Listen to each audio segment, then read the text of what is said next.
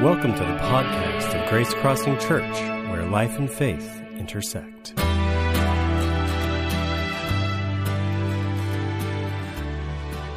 This week is the final week of the Gods. How many of you guys have really enjoyed this series?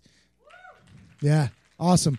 I tell you what, I've really enjoyed it. I want to invite a special guest today, and his name's Pastor Gil Dukeman, and he's going to come, and we want to kind of give you a kind of a behind-the-scenes kind of look into some of the stuff that kind of where we get these series. And Pastor Gil, you work really hard on these. You spend a lot of time studying. You spend a lot of time in prayer. And what inspires these series? What inspired the Gods? Yeah, good morning, everybody. We often get asked questions about the genesis of the series that we do and the particular talks and messages that we bring. And I wish I could tell you that somewhere in seminary, they gave me this strategy, right? They taught me a class on how you do this thing, but that's not the case. You know, here at Grace Crossing Church, this is really both a science and it's an art. And it really begins, and it leans heavily into two things, prayer and creativity. I can tell you that what you see on Sunday mornings is always a result of teamwork. And so what we begin with is just kind of, where's my heart? Like, what do I feel like God is doing in prayer, and what kind of message and emphasis does God have for the family, the community of faith here at Grace Crossing Church? And then it goes into a process that's heavy in Scripture, planning and research. And Josh Bertram, our family life director, actually is a part of that team that does kind of some of the research and the study side of things. From there, it moves into a creative planning process, and Jamie does a lot of the heavy lifting with me and our team in this side of the creativity on how we deliver this to make it both meaningful and memorable every Sunday morning. And so I can tell you that what is birthed out of my heart as a theme and an idea is really on Sunday mornings the result of teamwork. I do not carry this thing alone. I get the privilege of delivering it, but it's really the result of our team working together in tandem through prayer and creativity. And I remember the genesis of this one. We were standing back at the tech booth. You were doing some work, and I had come over, and I was just kind of leaning over the counter there, and we were talking, and I was sharing with you about just the revelation I felt I had about the first and second commandment, how heavy they were on these multiple gods, and how God said, no other gods, no idols. And we just began to talk, and this word, the gods, just kind of came off the page at us and stuck. And so that's kind of where this series began. But important for all of us to know, man, this is birthed out of a lot of teamwork following prayer. Yeah, sometimes there's always a point in the week or when we're planning a series when you get the aha moment. You're like, that's it. And I love it. That's no better feeling when that time comes, because then you can actually get to work and get your stuff done. It's a lot of fun. We've been talking about all these different gods during this series, and a key to recognizing a God in our life is to be honest about what and who we are worshiping, and how can we identify what it is we worship. Man, that's a great question. And in honesty, that is the crux of the matter about the gods, isn't it? I mean, I think really to find out what and who we worship, you have to really look at two things. You have to look at value and you have to look at sacrifice. Because really, what we value the most is what we worship best. And equally, what we value most is what we'll make the greatest level of sacrifice for. So when you think about figuring out what it is, what gods compete with the Lord God in your life, all you really got to do is ask yourself a couple of questions. What do I value most? And what am I willing to sacrifice the most for? I've often told people it this way. If you follow the trail of your time and your treasures and your loyalties and your allegiances, if you follow the trail of what you value most and what you sacrifice most for, at the end of that trail, there's a throne. Whatever is on that throne, in other words, whatever we value the most, whatever we sacrifice for the most, sits on a throne. And whatever it is that sits on the throne at the end of the trail is what I believe we worship. Now here's the kicker. The trail never lies. You can always know if you follow the trail, it will point you to that which you worship. So I think at the end of the day, this God series is all about that. What do we love the most? What do we value the most? What do we sacrifice for the most? Great answer. A couple weeks ago, we had a Mother's Day. We had speaker Ashley Burcham, which is Pastor Gill's daughter, Chip off the old block, did a wonderful job. Great talk that day. And she talked about the God of perfectionism. Any struggle there? I'm getting set up. I can just tell. No comment. No comment. Can't do that. You gotta comment. Actually, she did a brilliant job that day. And what Ashley talked about, I thought was just spot on. She talked about the two arms of perfectionism, the arm of control and the arm of approval. And there's no doubt about it. I deal with the arm of control. I like when I have my arms around my world. I like when I know how things are going. I like when I'm the one who's calling the shots in what's happening in life. And so I think there's no doubt about it. This aspect, this arm of the God of perfectionism is one that I daily have to dethrone because it will compete for my trust in God, that He is in control and God's got everything taken care of and I don't have to worry about it. And to be honest with you, I think it's a part of what this 40 days of renewal that we're about to move into is really all about at the end of the day. And here's what I mean. I know that Jesus is the great shepherd of Grace Crossing Church. I know that this is His church, but it's my baby, right? So because I helped plant this thing, we got this thing launched, I feel a sense of just ownership. And reality is, theologically and intellectually, I know He's the great shepherd, I'm the under shepherd, but experientially, I think it's good for me to realize that experientially. And I think the 40 days are going to allow me to do that, to recognize that at the end of the day, God's the one who is in control of His church. Yeah, I've worked for a lot of different pastors, and I can honestly say this is one that Pastor Gill has actively worked on. And I tell you what, one thing I respect about Pastor Gill is he's growing himself. He doesn't just say, hey, we need to grow. And a lot of the pastors I worked for, that's the way it was. They weren't really, they kind of were there where they were, and that was it, and that's what they believe. Pastor Gill, that's why it's so easy to follow, is because we know he's doing these things. He's struggling, he's trying, he's working, he's working hard to grow, and we appreciate about you, Pastor. One more question. What do you think motivates the gods of the 21st century? Well, I think the motivation actually is what we're talking about today. I think the final God that we're going to talk about is the impetus, the motivation behind all the other gods that we spoke about in this series. So if you allow me, I'm just going to jump right into our talk here and get started. Yeah, I'm going to jump right into our talk. So do I have to go now? Absolutely. Let's express appreciation to Jamie here. Let me use that as a segue to give you the framework of the passage that we have been using for this series. It's found in Colossians chapter 3, and here's what it says. Since you became alive again, so to speak, when Christ arose from the dead, now set your sights on the rich treasures and the joys of heaven, where He sits beside God in the place of honor and power. Let heaven fill your thoughts. Don't spend your time worrying about the things down here. You should have as little desire for this world as a dead person does. Your real life is in heaven with Christ and God. And when Christ, who is our real life, comes back again, you will shine with Him and share in all of His glories. Away then with sinful earthly things. Deaden the evil desires lurking within you. Have nothing to do with sexual sin, impurity, lust, shameful desires. Don't worship the good things of life, for that is idolatry. Now, what we've been doing every week is we've been looking at a unique nuance of this text, and we've been drawing out some principles and applications. The one I want to focus on today is in that final statement. Deaden the evil desires lurking within you. The most dangerous things in our life, the things that are most harmful to our relationship with God, are not the things out there.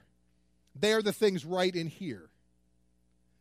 The things that cause us the greatest danger don't live far away.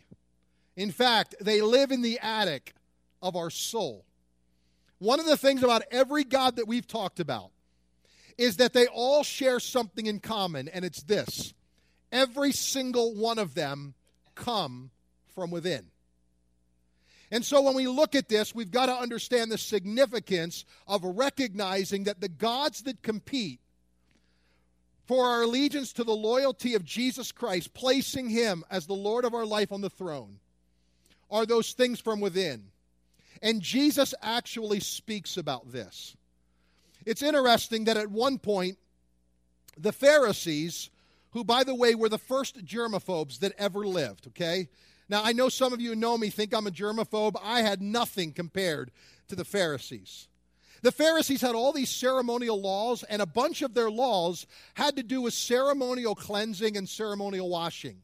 In fact, there was a law that required them to actually wash their hands religiously before they would touch food, before they would eat. And one day they see Jesus and his disciples getting ready to have a meal, and they don't wash their hands. And the Pharisees hit the proverbial ceiling. They say, "How dare you eat food without first washing your hands?" Now, Jesus makes a really important statement that I don't want us to miss in Mark chapter 7. Here's what he says. There is nothing that people put into their bodies that makes them unclean. People are made unclean by the things that come out of them. When Jesus left the people, went into his house, his followers, the church, asked him about the story. Jesus said, "Do you still not understand? Surely you know that nothing that enters a person from the outside can make that person unclean. It does not go into the mind, but it goes into the stomach. Then it goes out of the body." When Jesus said this, he meant that no longer was any food unclean for people to eat. And Jesus said the things that come out of people are the things that make them unclean. Now listen to the list. All these evil things begin inside people, in the mind. Evil thoughts, sexual sins, stealing, murder, adultery, greed, evil actions, lying, doing sinful things, jealousy, speaking evil of other people, pride, foolish living. All these evil things come from inside and make people unclean. Every one of us in this auditorium are guilty as charged. Because every single one of us at times in our life have had those kind of things that are coming out of us, and it's those things that are within us that make us unclean. So that which is most harmful to us doesn't live far away. That is no more true than when it comes to the final God we're going to talk about today, the God of happiness. Now, before I dive into this God, I need to set the record straight. I am not anti-happiness. Okay? I am not a happiness hater. If we are taking a vote today, I'm pro-happy, right? I like happy. I want happy. But there is a limitation with happiness, and here it is. Happiness is always dependent on circumstances. So if tomorrow you go to your job and you find out you're getting a raise, yay, I'm happy. That's a great thing, isn't it? We're all happy. More happiness. If you show up tomorrow at work and the boss you don't get along with tells you he's quitting, yay, happy, right? That makes us all happy. And I am not against that kind of happiness. But what happens when the circumstances of your life don't come together? What happens when the stars don't align? What happens when you go to your doctor and what you want to hear is you're getting better, but what you hear is you're getting worse, you're getting sicker? What happens when that job that you thought you deserve a raise at, you find out by that boss that we are downsizing, and you are actually going to not only make less money, you're getting canned. You don't even have a job any longer. What then? What happens when that person that you have fallen in love with, that you think that's the person that's going to make me happy, what happens when that single person tells you, I've decided to marry someone else? What then? Because every one of us, and I don't want you to have a show of hands here, but every one of us have heard statements like this. I'll be happy when I'm married to the right person. All of us have heard statements like this. Landing that job will make me happy. All of us have heard people say, if I had a little less debt and a little more money, I'd be happier. I can't be happy if I have to live without, and you can fill in the blank. Reality is, happiness is circumstantial. Because what we tend to use as a gauge for how happy we are, we measure our happiness by what is happening in the circle of our life.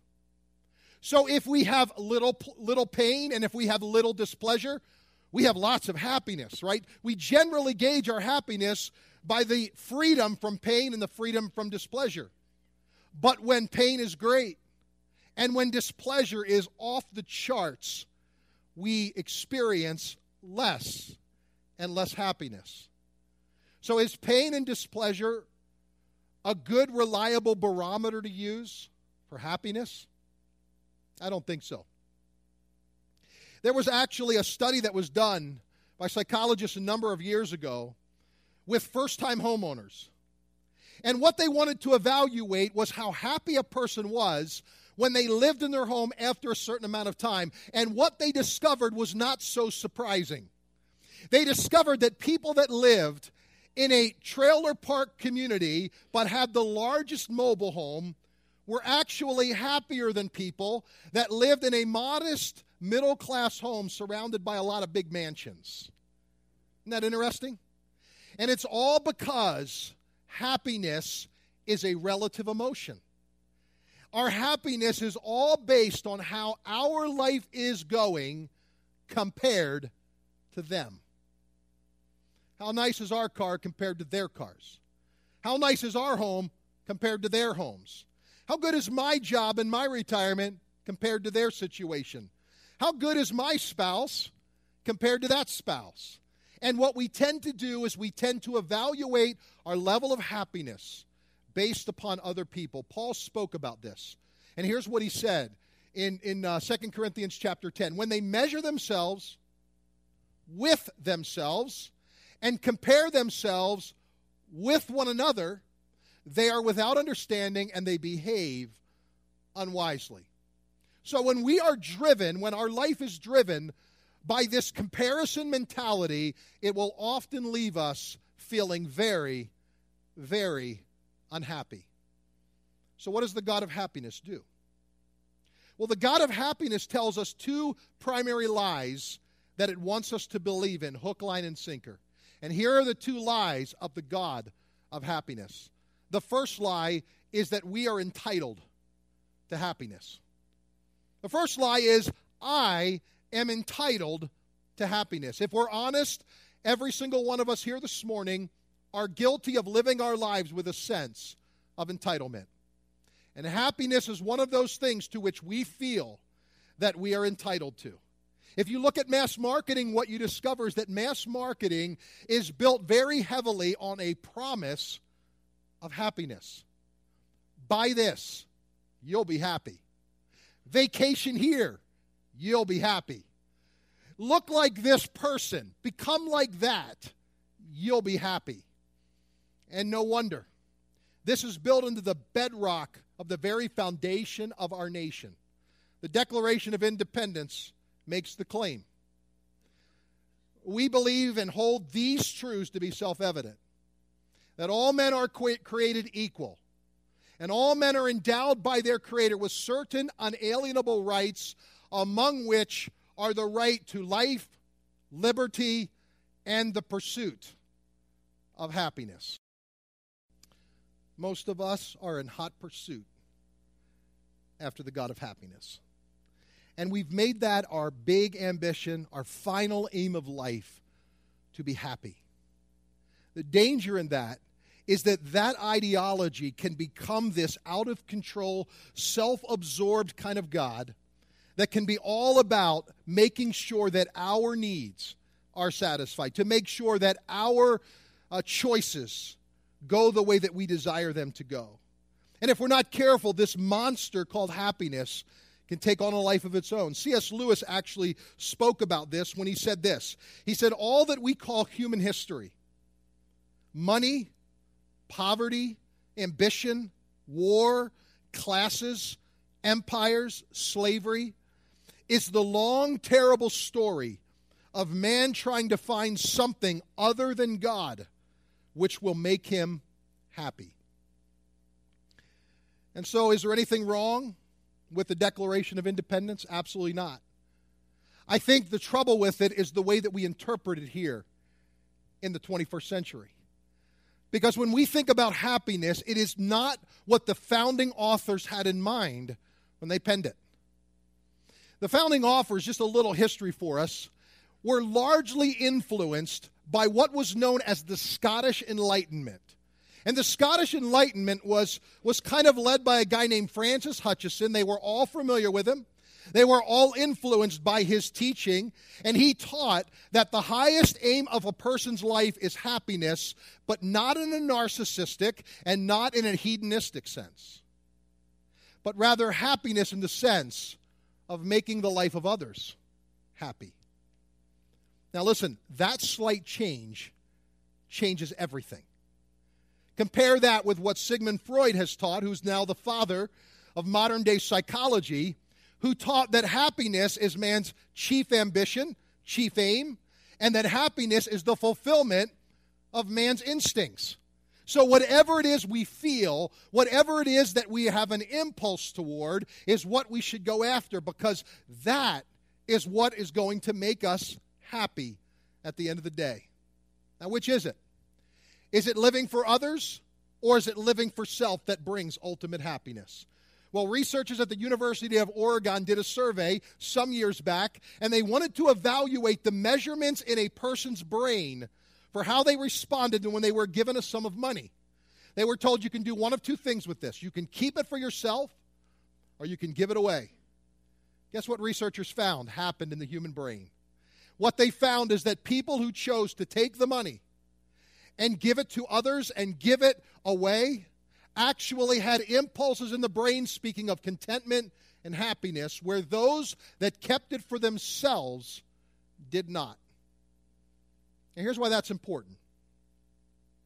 Happiness is not an emotion.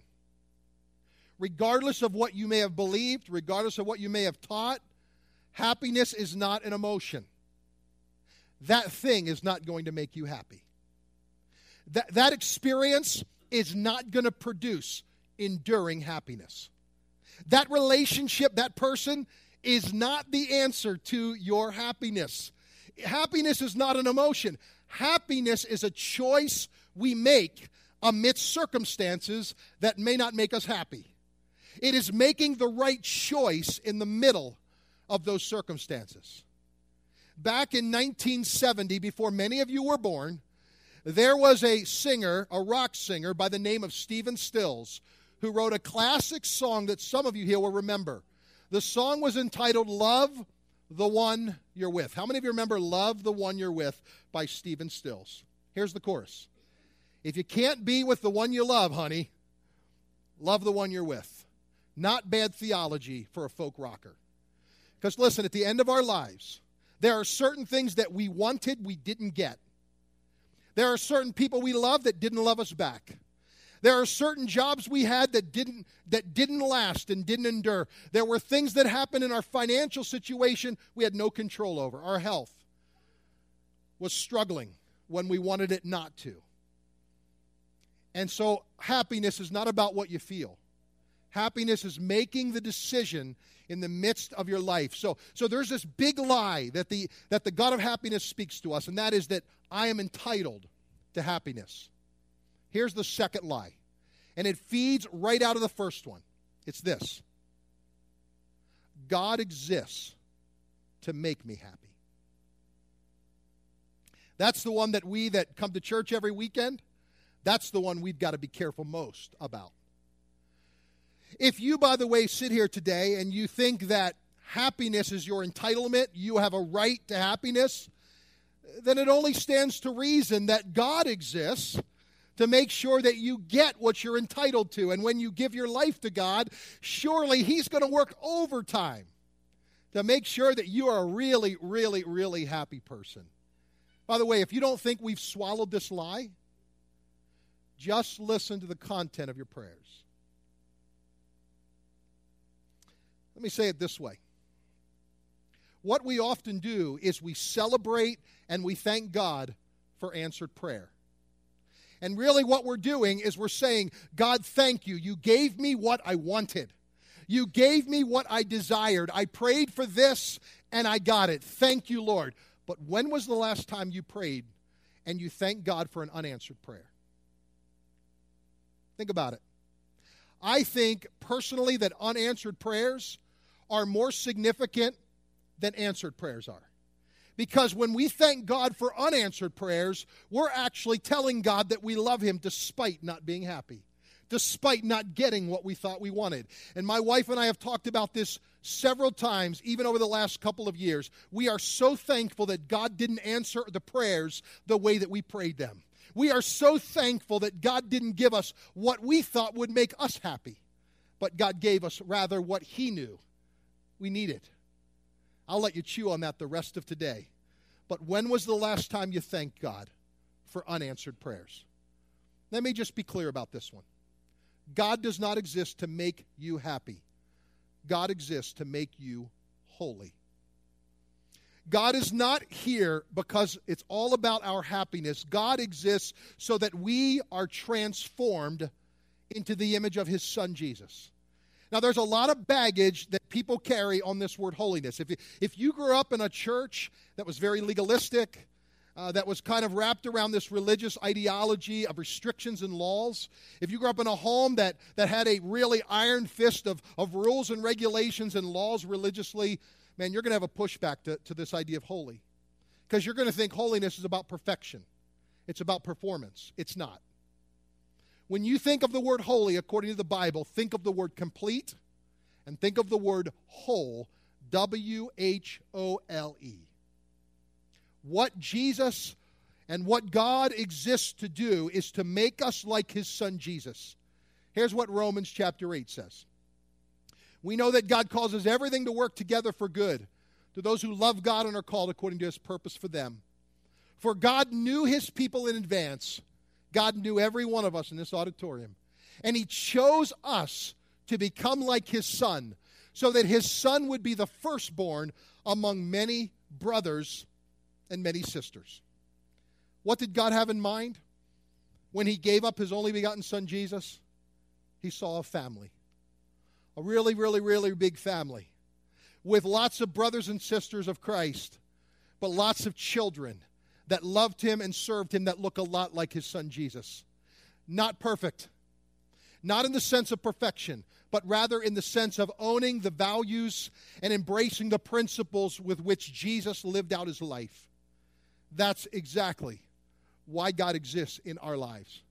Not to make us happy, but to make us holy. So as we bring this talk to a close today, let me give you the secret to enduring happiness. Here it is. Here's the secret. Psalm 40.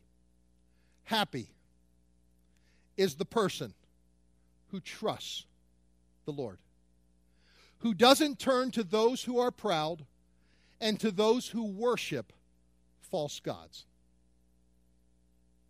We are most happy, according to the Scripture, when we choose to place all of our faith and all of our allegiance in the Lord and not look to those who choose to follow other gods, who choose to follow the god of self or the god of greed or the god of pleasure or the god of perfectionism or the god that we wrap this series up today, the god of happiness. And Jesus, knowing this, in His very first message that He ever delivers, it's actually a series that He gives. It's found in Matthew chapter 5, chapter 6, chapter 7, known as the Sermon on the Mount.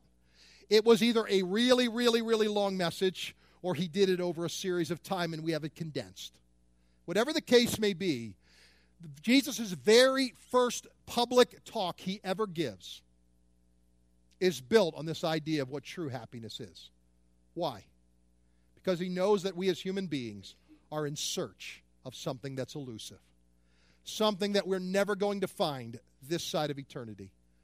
And so He says, in this passage that we call the Beatitudes, one author calls it the Be Happy Attitudes. I like that. Here's what it says, Matthew 5.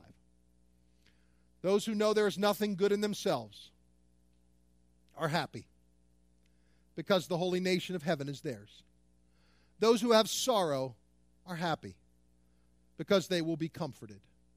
Those who have no pride in their hearts are happy because the earth will be given to them.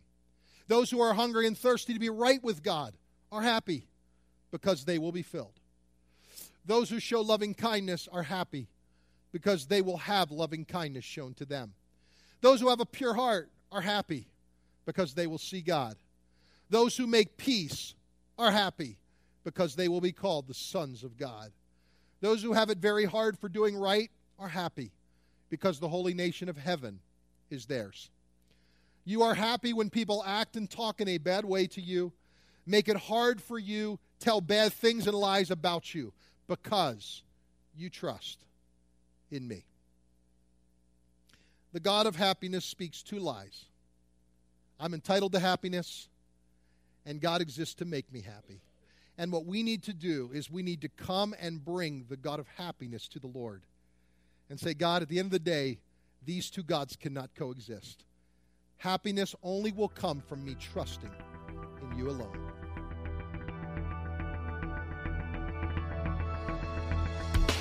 Thanks for listening. To learn more about Grace Crossing Church, including service times and directions, check us out on the web at www.gracecrossingchurch.net. We hope to see you at one of our upcoming weekend worship gatherings. Have a great day.